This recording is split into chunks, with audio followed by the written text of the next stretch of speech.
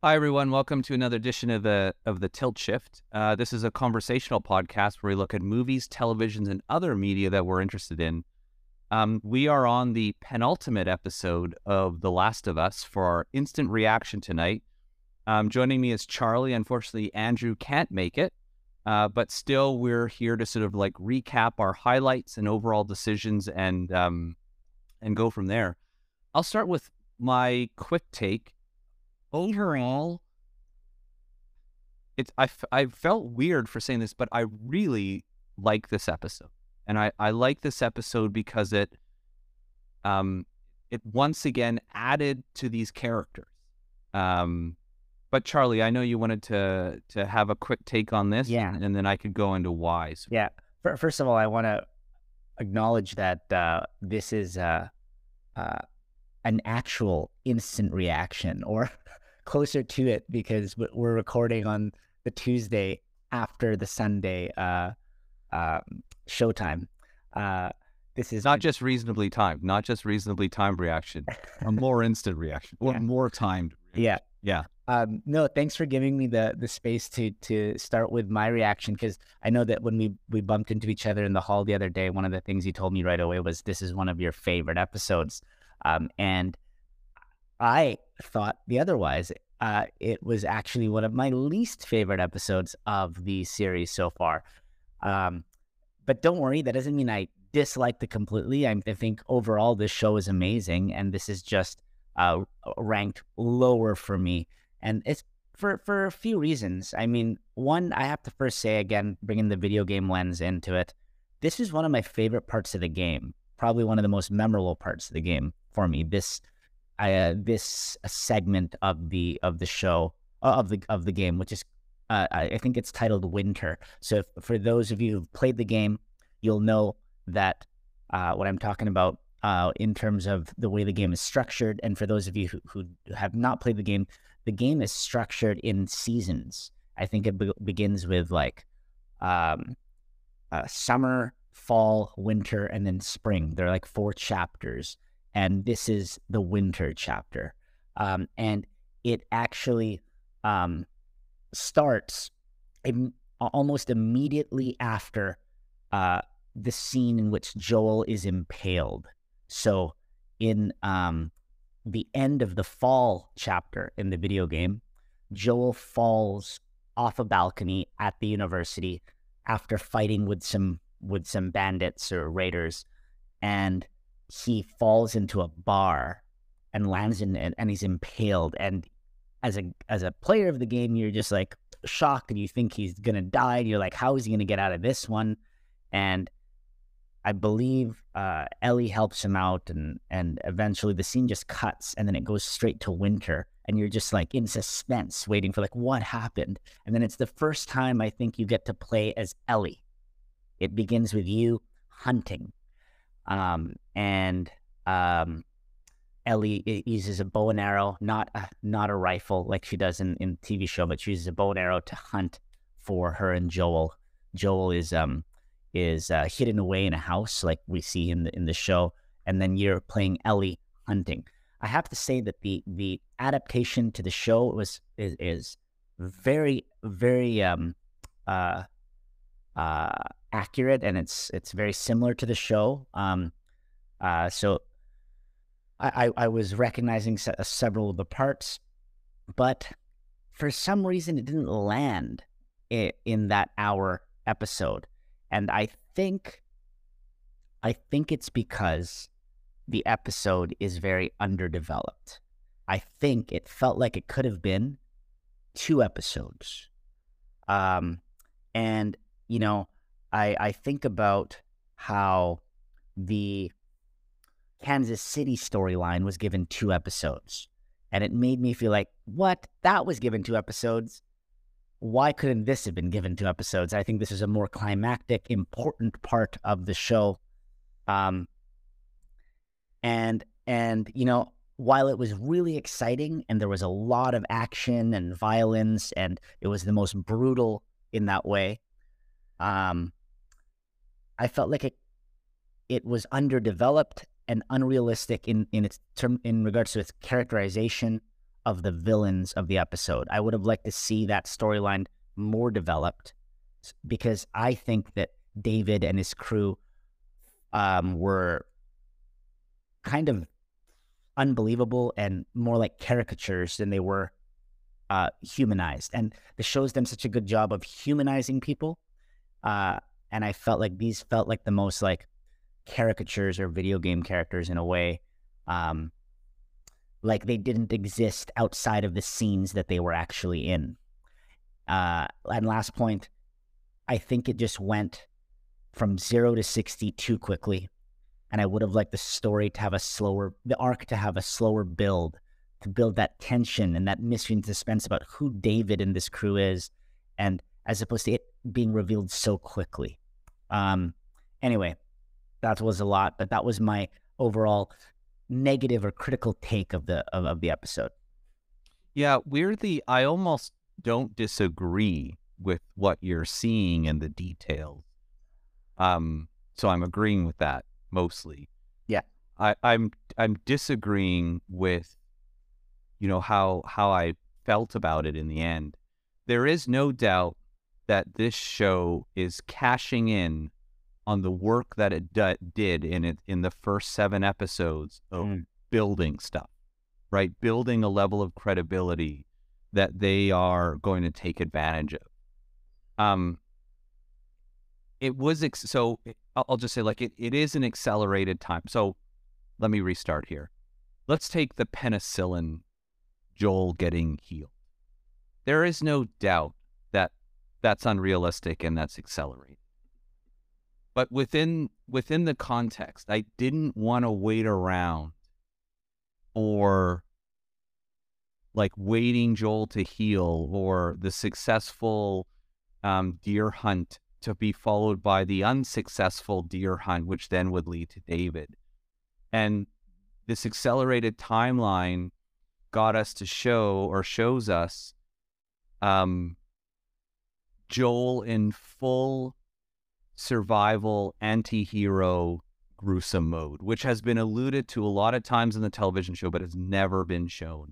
And you saw him at his worst, right? Where it's like, slash best, killing the guy in the neck, no sound, torturing the other guy and then killing him and then beating the other guy. Like basically taking out the 4 people, I think 4 or 5 people that are roaming around this abandoned suburb looking to kill him. The episode for me hinges on, or one of the hinges is David. And he's an evil guy, but he's complex and it takes a while. It took me a long time to see the full evil. And quite frankly, it wasn't until the child bride scene with Ellie in the cage that then I'm like, okay, you're totally evil. And because this show does a lot for the context. The cannibalism, like in that circumstance, like who knows what would we have done, right? Like, and then also following the cult leader. Yes, not good, but maybe in a infected apocalypse with not a lot of food, I can't blame these people for wanting to survive and for going with someone who has a plan. And the degree that character was written to slowly unfold his evilness and then to rewatch and to see how he's treating that young girl, to see how they look at the food after the guy goes, it's venison, right? Like, I actually think, what actually was that? And it's not until, Joel gets into that sort of storehouse that's cold or whatever. So it's that. And then Ellie really going full gruesome. And I'll just say as sort of an exhibition of her character, she's had these screams throughout the show. There's been elements of her emotional reaction through her screaming. But they've all built up to this. And that, lodge, what is it? That sort of like cafeteria that they're in being burnt down. And when they choose to not cut away with her hacking him and screaming, I was like, I couldn't believe what I was watching.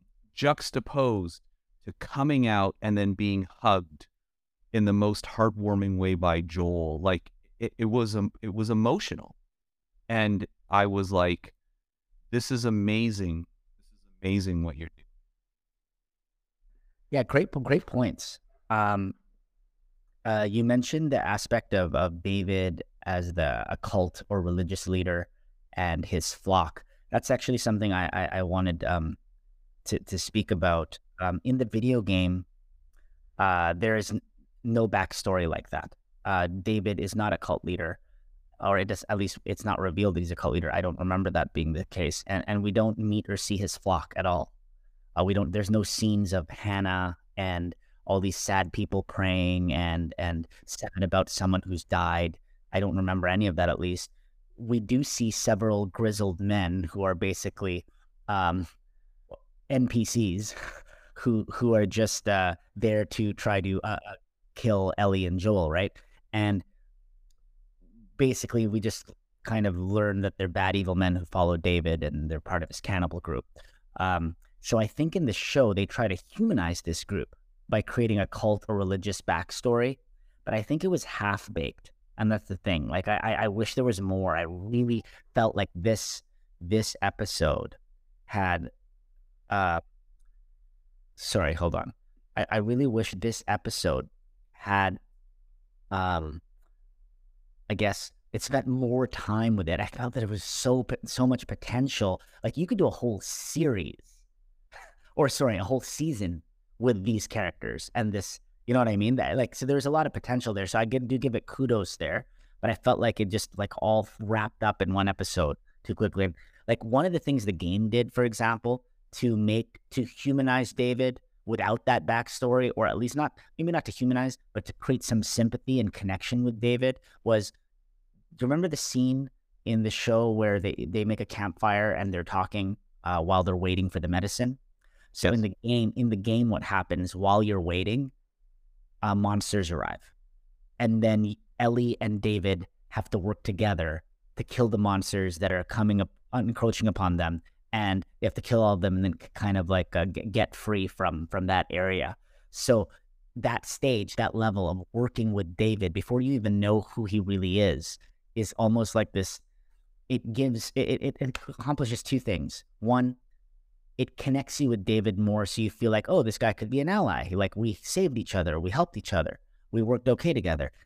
Second, and probably most importantly, it provides motivation for why David actually has interest in Ellie as a potential ally or being part of his group, because he's able to witness how she's able to carry herself and fight, and she's smart and strong through that the interactions with the monsters with it. Now, because there's none of that, it just seems so unrealistic and quick that all of a sudden David's like, oh, you can be part of our group, right? I felt like he's switched his I don't know if he switched, but like his attitudes about Ellie just came out of nowhere. It was like, oh, you're the girl that's with that guy we're looking for. Okay. You seem like you could be with us. Oh, now I want you as a child bride. Oh, actually, you're fighting back. So no, I'm going to kill you. Like, everything was just so quick that it just felt like, this could have been drawn out more. And one of the ways the video game did it, made me buy in, was just even having those more scenes with David and Ellie working together as fighting the monsters. You also mentioned how Ellie isn't it? Like the way her screams. And the thing I just want to say about that is, yeah, she's an amazing character. Her character development has been amazing. And she's played by an amazing actor in Bella Ramsey. Like, the more and more I watch it, it's like, I hope she wins some awards for this. How she switches from childlike and charming to powerful to brutal, right? Like, she is definitely showing range, and it's realistic, and it's traumatic, and it's anyway. One of the things is I'm weirdly interested in their sort of like rhetorical techniques on how they maintain the advantage. So when she shoots the deer, finds the deer, but then sees these two other guys over it. Just that exchange of like, put the rifles on the ground, move back 10 steps, this sort of thing. You get to Joel using the trick again of like, where are we on the map? Where is Silver Lake? And then your friend better tell me, like just using the kind of affirmation method, I'll sort of call it. Yeah. And yeah, I think there's a couple major, or there's two or three major scenes. One is in while that other guy's getting the penicillin and they're talking. Really just, she's relentless. She's relentless in the, early, I had no idea where this was going, right? And they, I'm just like, I hope not everyone is bad, right? And I just didn't see it completely. But I was like, why aren't you giving this guy? Like, you're so untrustworthy of this guy. Yeah. And then the turn was just so in some ways, I mean, you're right. I don't disagree. David has a backstory. Not necessarily the followers in the cafeteria, but those men that follow him. He obviously has men that went into the university. Like he has pure control over these people. Yeah. And that comes from somewhere. But the acceleration led to more surprise, right? So, and that's, in some ways, I just like judge that more, where the turn in there, where he goes, well, I know that you're with another adult and you killed this. And all of a sudden I was like, wait, is that a callback to the university? Like, it actually took me a second time to realize that callback. The second one, major conversation between the two, I think, is in the cage, right? In the sort of like cafeteria kind of like fenced area. And she is just absolutely relentless on him. Yeah. Right? Yeah. Like it's just like swearing and the kicking and everything, right? Yeah. Like, I love the part where she says, "It's Ellie." And he's like, "What?" "Tell them the little girl who broke your effing finger's name is Ellie." and yeah, sorry. Yeah. Yeah. So that's directly from the game. Like, so much of the dialogue is directly from the game. In the game, the David character kind of reminded me of John Hawkes. Do you know that actor, John Hawkes? Yeah, I think so. If you Google him right now, you'll see his face, and you'll be like, "Oh my gosh, they should have used him as David." Like he's perfectly casted. He would have been perfectly casted as this David character. Funny enough, John Hawkes has played a cult leader in another movie, an Elizabeth Olsen movie. I've seen that one. Yeah. Yeah. Yeah, and also like, so I mean, and I let this go after sort of the Jackson episode, but the false tension. So in some ways it's existing in every episode, but for whatever reason it's not bothering me anymore. I'm more impressed by the latter bit, which is, and just to add on to that scene a little bit, is just how she gets out. Yeah. Like it's a level of cleverness and methodicalness, which is, yes, the broken finger to try to go for the keys. Yeah. The one thing that was interesting is, and I just say, she's about to die. Like she's about to get sort of cleaved to death, and she knows it. And you could just see her panic increases, right? It's just like, it's wow. Like, and you're sitting there in an audience member just going like, oh my God, like fully believing that she's going to die. Yeah. Well, and rationally, like, and then going, oh, by the way, I'm infected, causing them to pause. Yeah. So good. It would have been interesting moment. And then also just the new level on her, like, infected blood, that where she has immunity. So I guess, so from your understanding, so would David have turned? Is David now infected? I don't know, but the fact that he allows the place to burn and just is so focused on killing her or getting her suggests at a subconscious level that maybe he is thinking like all is over. It doesn't matter anymore. Maybe he does think he's going to turn. I don't know. But I do really like that moment that she says, I'm infected. And exactly what you said about the panic that she has. She's showing true fear, yet even in those moments, she's smart and strong and able to, manipulate her way out of it. And, like how she says, I'm infected and now so are you. Like she has the courage to even add that insult, yeah. Well, then grab the cleaver, Yeah. right? Like from the thing, and then cleave the other guy and, Which, ran out of the room. And the last podcast episode, I went through sort of like kind of my favorite kind of TV cliches. And that was a little drawn out. And I'll just go like, one, I love the running away into a hallway while someone's shooting at you, that kind of thing. Like, yeah. I mean, if we were to nitpick here, I'm like, why didn't he just use the gun and shoot her while she was in the cage, right? Why did she need a friend to, and then also the fight within the building that is slowly burning up, right? Yeah. And it's just beautifully set up in this, and it's just like a terrific visual. I know it's set up, but I fall for it every time. Yeah. Interesting Easter egg, the Buddy Boy, who she calls Buddy Boy, James, that character, the sidekick of David, is played by the voice actor for Joel in the video game. So that's Joel. Okay. Which is really interesting that they went that way. That was pretty interesting. Yeah, like the how she's able to just so quickly do something so brutal to, survive.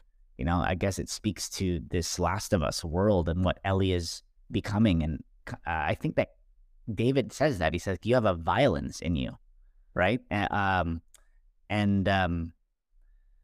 the whole philosophy he gives behind like the cordyceps, that was interesting. I don't think that was in the game. But then it's kind of tied into almost like a religious belief, or maybe a false religious belief that he uses to kind of control and manipulate the people around him.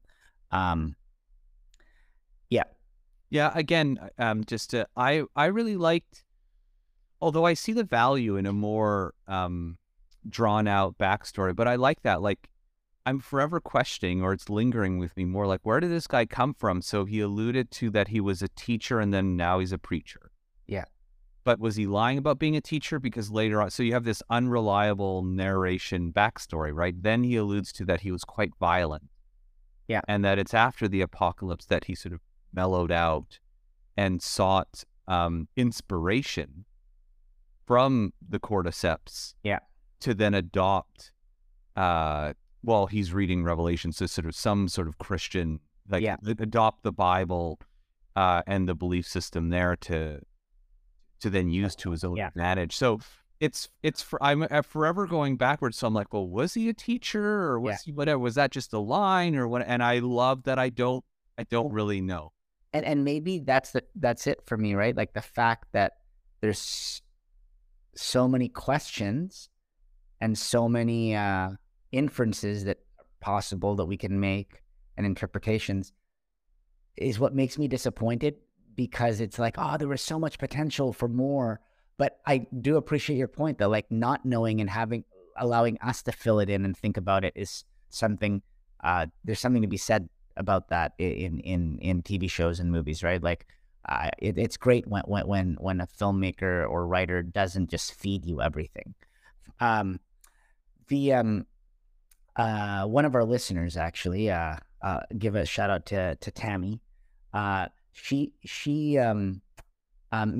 mentioned how this episode seemed to I think it was her who said this, or was it Gloria? I can't remember, but it was not a second listener, Charlie. You mentioned two listeners. You know what? I could be completely wrong. Maybe it was just Andrew who said this.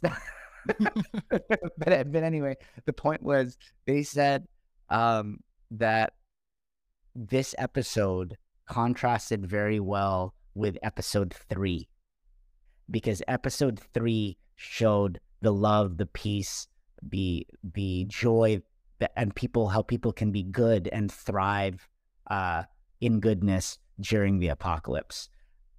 Whereas these people, these clear villains in the show, David specifically, exemplify how evil people can be, right? So I guess that's an interesting way to look at the episode too, in the context of the show at large. Yeah. What other things stood out for you? Or what other things do you want to unpack about this episode? I did have a couple of, by the way, I think that was me who said that. I talked about episode. Oh, it was you. That's so funny. I thought it was. It was the flip side of episode 3. So we really don't have any listeners. Sorry. Yeah, that's right. No, I'm sure Tammy thinks this is great. Thank you. No. That was all. It's a real listener, everybody. Big animal theme in this one. I was just thinking about it. You have, unfortunately, would this episode have I don't think it's the highest amount, but a not low dead animal count. So you've got the deer or buck being hunted. Then you got the horse. Yeah. Then you get the horse getting shot. Those are the two big ones. But I have to compliment, and this is consistent with every other compliment. I really like the editing and the shooting, like the sequence of shooting the deer, right? And I love that sort of like recoil. It cuts to Ellie slowing her breath, and then they also do a close up of this deer knowing something's off, right? And I'm not a hunter, but I wonder if it just seemed really real. And the horse thing was heartbreaking, right? Like the horse, I was hoping would become sort of like a third member here, where what led them to the university, got them out of the university. She feeds the horse. There's that moment where she just feeds him a bit of snow, a bit of water. And I'm always hopeful that the plan will work and she will draw them away. But again, actually, I give a lot of credit that it's like, oh no, there's at least one guy that's gone through these suburbs before, has an idea where this is going to get a drop on them, and actually has a perfect shot. Him missing that shot he's going to make that, and that falling down scene, it's a great way to get her back to Silver Lake, and and any more things like that for you? I just thought the animal sequences were quite good. I have one bit. It's a little bit of, for me, it's another example of the underdevelopment of the episode, but I think it verges more on plot hole but maybe you have a response to it. But when the cafeteria is burning, where is everybody else? Like their mess hall, their community space is burning to the ground and no one comes out. Steph was like, oh, well, it's freezing cold, so I imagine they're all inside and they don't want to come out nor see it. But it's like, it's just, what it felt like is that those characters didn't exist outside of the scenes that they were written for. And that's, to me, an example of poor or lazy writing. But in the video game, that happens too. There's no other characters who come out. It ends very similar to what you just saw in the show. That's how the video game is too. It's funny, when I watched the episode though, I thought I remembered that Joel comes and saves Ellie. And that I was like, oh wow, they made it so that Ellie does it herself. They gave her agency and empowered her through her being able to kill David herself. And then I looked up the scene in the video game, and it's like, no, she does it in the video game. And I said to myself, oh my gosh, that's right. And I how did I forget that? It's just interesting how, my memory was wrong, and it made me think that Joel saves her. And that's partly because the way the game works and the way the show works, they followed a similar technique of the editing going back and forth. Like you see what Ellie's doing, and then it cuts to Joel and how he's getting up and how he has to fight all those guys as he's recovering from and the penicillin's helping, and he's able to fight these guys and torture them to find Ellie. The same thing happens in the game. It switches. You play Joel as Joel, then you play as Ellie, play as Joel, which is really a really awesome aspect of the game. It's very cinematic, and that's why it was able to be adapted so well in this episode, where the cutting back and forth really worked really well. But yeah, I know I just made like 2 or 3 points there, but I don't know if you want to speak to the first one about the plot hole. So I see that as well, but I liked it, right? This show has consistently told us or shown us what you see is what you get. When we flee a zombie zone, we're away from the zombies, right? And when you're in sort of a lounge cafeteria that's burning to the ground, and it's just David and Ellie, then it's just David and Ellie. I'm looking for excuses here and or reasons. And so one is I do think, so let's go with the weather. Number 2 is, if I was a guy or someone in the city or in the suburbs, what am I literally going to do? Like, am I really going to come running back in there to save my leader? And at the same time, I think there's hints that David, it's like, maybe it's like, one less mouth to feed. You know what I mean? And David's follower there, that when those guys come across Ellie first after the shooting of the horse, it was very much, just take care of her. One more mouth. Let's get rid of her. Right? Like, it's already and so putting all those things together, I wonder if David has outstayed his welcome as leader. It's hinted at early on, more so now that I think about it, that it's like, hey, you're with me, right? One of those opening conversations just before they go hunting. So for me, there's enough in the episode to let that go, and then I just appreciate the choice. I was like, yes, thank you. I'm glad Ellie now doesn't have to contend with someone coming around the back or whatever. Yeah, it's just her and him. One other point that I wanted to make, another sort of clear decision that they've made that I really appreciate is, before Ellie gets on the horse, she sort of moves the shelving and then gives the knife to Joel and says, if anyone goes down here. I think there's a portion of this show or a different show that would have done that, which is Joel would have stayed quiet and they would have bypassed the house. But they kind of lead up to that, and the sort of intruder knows the shelf is off and is able to find the path down. And I love how they made that choice of like, well, what if we went the other way? Like, what if she didn't get away on the horse? What if the guy did find Joel in the basement? What then? Right? Again, me not knowing the video game story. And I love those decisions, right? And so, yes, it led to, Joel's accelerated health recovery. Was very video game-like, right? Yeah, which is very video game-like. But then it showcased another side of Joel, which is hinted at which is more than hinted at the Kansas City thing. And then it leads up to like essentially these full torture scenes, right? And really questioning, like, I mean, yes, we're on Team Joel and Ellie, but that was hard. It was hard to stay on that team during that time. Yeah, it's you're looking for every excuse you can think of. Yeah, and I think kind of putting Joel and Ellie up against this socially unacceptable sort of villain, a cannibal, right? A cult leader cannibal is a way to kind of make us ask that question of like, okay, we know that this guy's bad, but Joel and Ellie, how are they any different? I mean, obviously they're different. They're not cannibals, right?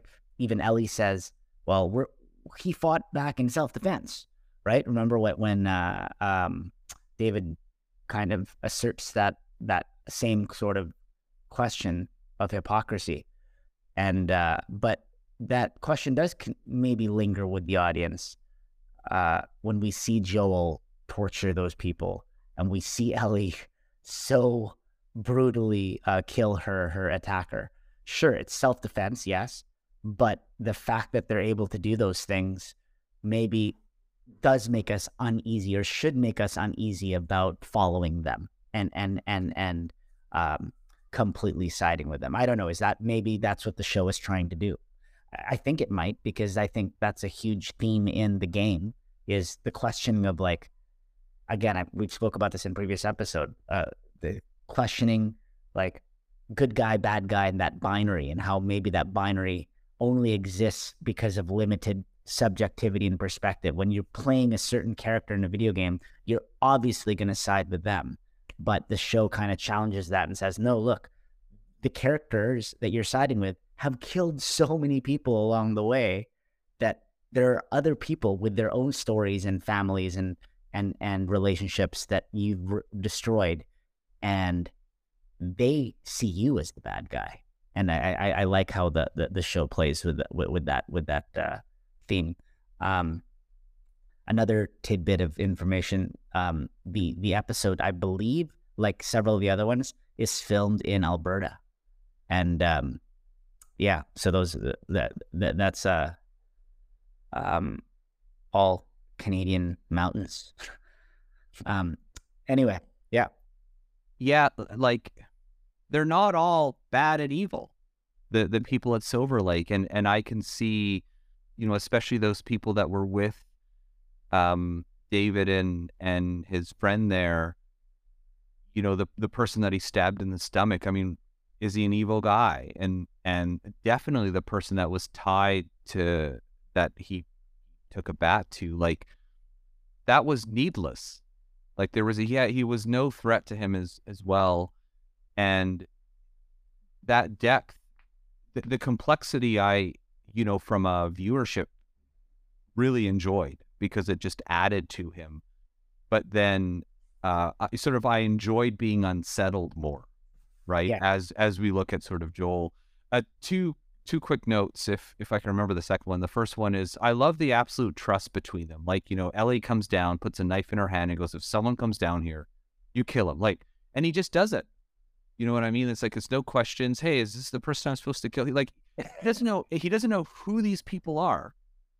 He's just going to town on them, right? And it's sort of, so again, another weird emerging part of their relationship. And then also the complexity added to those people that were in the university, right? Like, that is also something that I'm lingering on, that it's like, oh, they were just looking for food too, right? Like, they were showcased as raiders. Yeah. And then all of a sudden, they do just attack Joel, don't they? Like, unprovoked. Yeah, and I guess, what is it? Are they trying to eat him, right? That sort of thing. But again, everyone's the hero of their own story, right? And yeah, and I love how, like, what if Joel had just run or whatever? But I don't think Joel would have been able. Joel had to defend himself, right? Like, that guy just came after him. But according to everyone at Silver Lake, especially that little girl, it's like, hey, we're gonna kill this guy, right? Like, yeah, they really want revenge. So everyone has their own perspective, which I really like. yeah. I another theory I had, though, was, do we know for sure that the guy that in the university is from David's group? Do we know that for sure? Okay, Yep. If that is for sure, fine. But one of the theories I had was, David said that he sent a few guys out on a mission, and one didn't come back, right? Very similar to what he says in the video game. In the show, he tells this obviously to his flock, you could imagine, and they're saddened and hurt, and they feel bad that, okay, someone has killed one of their own. However, could that not have been a way that David conspires to kill certain people in his flock when they're desperate and need food? He sends them out on a mission. One doesn't come back alive, and then they eat him. Like, she even asks Hannah, I guess the daughter of the guy, says, can we bury him? When are we going to bury him? and he says, it's too cold to dig right now. And right away, I'm thinking, they're not going to bury him because they're going to eat him. Like they're going to use his body as meat. And that's probably who they're eating in that community meal in that scene. You notice how he had way more food than everyone else? I did. I actually did notice that as well. Yeah, he actually had way more on his plate. I did actually consider that, and I love that there's a level of grayness to it. Yeah. Watching it a second time, I do think it isn't a made up death. It is Joel who killed that guy, because David says to Ellie in their early campfire, I sent someone to the university and one person didn't come back. Right. Yeah. And he's able to identify that it was a man and a young girl. Right. So it matches the description for the survivors. But saying that, if you don't mind, and for all the listeners out there, we might get to reference corner at the final part of the podcast. I wish they did a Blade Runner where they made it ambiguous, where he said, oh, 2 people didn't return, right? Or 3. So I'm not saying the one, but what if he changed the numbers around? He was like, well, a bunch of people went, I sent 4 and 2 people didn't return, because I equally thought of, he's sending people out on false missions, but these are just covers for like, okay, we've got to kill this guy kind of thing. So I'm like, I wish, in some recut, it's like, change the numbers, say 2 people then, and then you're just like, wait a second, that doesn't link up to what we saw. In the video game, he does say that. He says a few people didn't come back in the video game, because in the video game, you kill more than one person. Yeah. One thing I like about the show is that the people who die, the people that Joel and Ellie come across and kill aren't just necessarily just NPCs. They end up being consequential and come back and kind of like haunt the actions of the characters later on. And this is what we see in this penultimate episode. I think that's a really cool characteristic of the show, that the people that a person's death who you think was just like some extra just to move the plot forward was actually someone else's loved one, and it kind of furthers theme of the show in that way. I had one more in my sort of Sure. clever reference corner here. Sure. Another allusion or another connection to Children of Men, but Children of Men was filled with connections. And again, this is just stuff that I can pick up, but the way that he carried Ellie after the horse, very much like, and I hope I'm saying it right, like the La Pieta, which was also in, if you, the end of Children of Men, where they're in that sort of refugee camp and you see the mother holding the child. Now, in this case, David is carrying Ellie, but every time I see something like that, and from my readings of Children of Men, I go like, oh, this is a La Pieta reference. Oh, that's interesting, because David is also affiliated with religious ideology, and La Pieta is a religious painting or religious sculpture, religious artwork of Christ being carried by Mary, or being held and mourned by his mom. So that is an interesting parallel or reference, especially thinking of Christ as a savior and Ellie as a potential savior, right? And interesting that they wanted to eat her. That's more biblical allusion too, like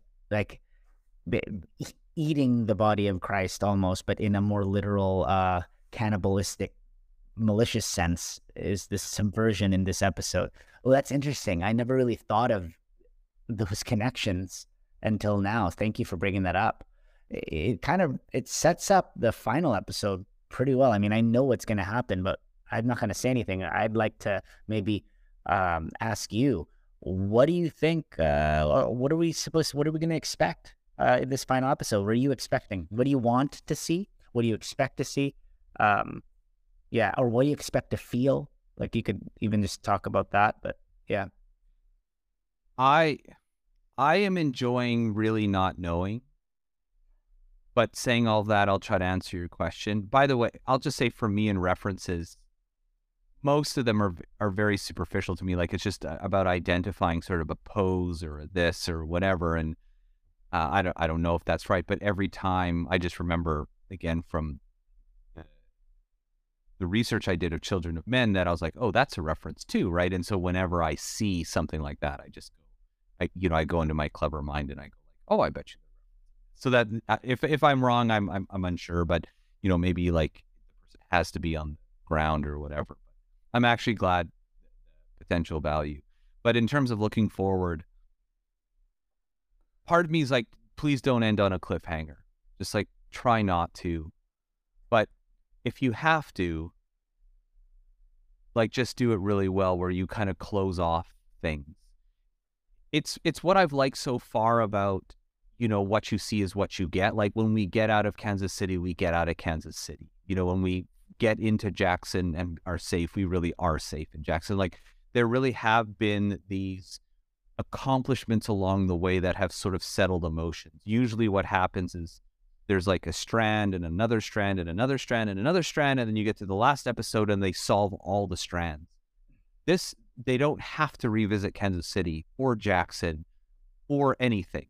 So I have faith that they will do it well. And in some ways, like I look forward, as I did this episode, to just accepting and being entertained and being wowed by what they give us. So yes and no to that point about like what you see is what you get. When something ends, it ends. When they're safe, they're safe. Yes, in those examples you said, true. But what about university? They got away, but they didn't get away. Right? True. The show also started with Marlene and the Fireflies. They're trying to find the Fireflies. That's the strand that's going to now be closed or concluded in some way, right? So I'm so excited for you to see what happens, and especially with what you're saying about whether it's going to be a cliffhanger or not, and you're assuming it will be because there's going to be a season 2, and but you really want satisfaction even if there's a cliffhanger. You want to have a satisfying ending. I'm looking forward to talking about the episode after Sunday. I'm not going to say anything because I don't want to spoil it, but I just remember that when I played the video game, it was one of the what's the word? I remember the ending just impactful. Yes, but I remember the ending being so. I want to say a word without giving too much away, but so it's going to be a vague word, I guess. But like, I remember my jaw dropping and going, "What?" And then the credits. And I won't say anything more, but it was it, and then I just remember it lingering with me and me thinking about it. I'm like, wow, this is an incredible game. This was like a movie. That's what I thought at the end. And yeah, I've since started playing Last of Us Part 2. Again, I won't say anything about that game because that's going to end up giving spoilers to Last of Us Part 1 if I say anything there. Yeah, this has been a cool series, and I'm looking forward to the finale. I'm impressed that they were able to do the entire game in 9 episodes. Usually TV shows, the penultimate episode is better than the finale. I think this is going to break that convention, and the final episode is going to be awesome. Because in the game, the final episode is definitely a big one. Anyway, yeah, that's all I have to say, finally. Yeah, I think about the recent last show that I totally loved, which is Andor. And again, I'll be vague, but just I thought the ending to Andor was really, really great, right? And it it sort of walked that line of closing things off, but then leading to something, and then doing it in a clever way. And I have faith in this show. And I just, I love being just like along for the ride and then being sort of wowed and impressed and being emotionally in it. When they're happy, they're happy. You know, when they're when it's gruesome, it's gruesome. Like, you know, you sort of tense your body up. Just you're like, well, how are you going to get out of this? You know, even like, you know, she shows herself with a knife while the building's on fire. He swings at her, but you know, she ducks and is able to like stab him quickly in the stomach as she sort of falls down, and then grabs the cleaver and then goes to town as she's screaming at it. And I was like with sort of very subtle choreography, just very much again like I think I forget the names of, but Bill or Frank, like, you know, defending against the Raiders there. Like, it's just this very quick scene, but still just even that's still so thought out. Yeah, it's very minimalist, right? It's not Yeah. like over the top action. It's not over the top set pieces. It kind of reminds me of, this is a weird reference, but like Denis Villeneuve and like Sicario. You know how Yeah. like the some of those action scenes are just so quick and realistic, and that's what this show is kind of like. It's very, it tries to be very hyper realistic despite being you know, a monster show. Um, yeah. Anyway, any fun gimmicks for this episode that you want to talk about? Or I didn't. The closest one I already used, and that was the animal thing. Yeah. I just looking at like the take of animals, and then I wish if we had more of a medical background, we'd look at like penicillin, like where should penicillin actually go? You know, but it kind of worked out. And you know, I was thinking like, what? How do we know that that's penicillin? Like, what if he gave her like poison? True. Right? And so I was thinking of that. And then I was like, how does she know how to use a needle? Like, what if she doesn't know that, like, you know, like when I was a kid, I learned, I don't know how I learned it. It was just like from movies or TV or something like that. But like that if the needle has air in it and you push air into someone's body, they can die, they'll die. Yeah. Yeah. So like, My understanding as well. how does she know that she has to have liquid filled in it and you can't push any air? Because she's not from like, I don't know, she didn't, would she have had that education? Maybe even more so in this world. But like, I just thought like, oh my gosh, what if she accidentally kills him? I was thinking of all those things, but I like how she didn't know too. You know what I mean? She's just like, where do I put this? Like Joel, where do I put this? And in a different show, there would have been a hint, or like he would have scrawled something on the page. But he's just like out of it. And she's like, all right, might as well like give this a shot. Right. And just was like, I'll just put it right on the wound. Like, what makes sort of like logical sense here? And then you can see she gives him the shot. And I think later on in the show, you know, before the guys come, like, she plunges him again, and then sort of forward, and then that's when after that she goes outside and notices all the crows move at once, and she's like, oh, wait a second, that's like. Did you notice? Yeah, that was a really cool like signifier for her, and like she's smart, right, to show more of her intelligence. Did you notice that like all the henchmen were like all like grizzled, like big bearded, like mountain men, and then David is like clean cut. Yeah, and emaciated. I was just sort of thinking of that casting call. Like, we need, you know, men, you know, 30 to 55, you know, with an emaciated look, you know, can wear a beard well. And I just thought, like, where do they find all these people? Like, it would be funny if it's like, okay, you're all on set. There's no catering, right? Like, going through this, like, we need to all be in character. But yeah, I did think of that. Except for the star who gets flown in, right? Yeah. Where am I at? Where do I go? Thanks everyone for listening. We really appreciate it. This has been another edition of the Tilt Shift, looking at a mostly instant reaction, not just well-timed reaction to episode 8 of The Last of Us.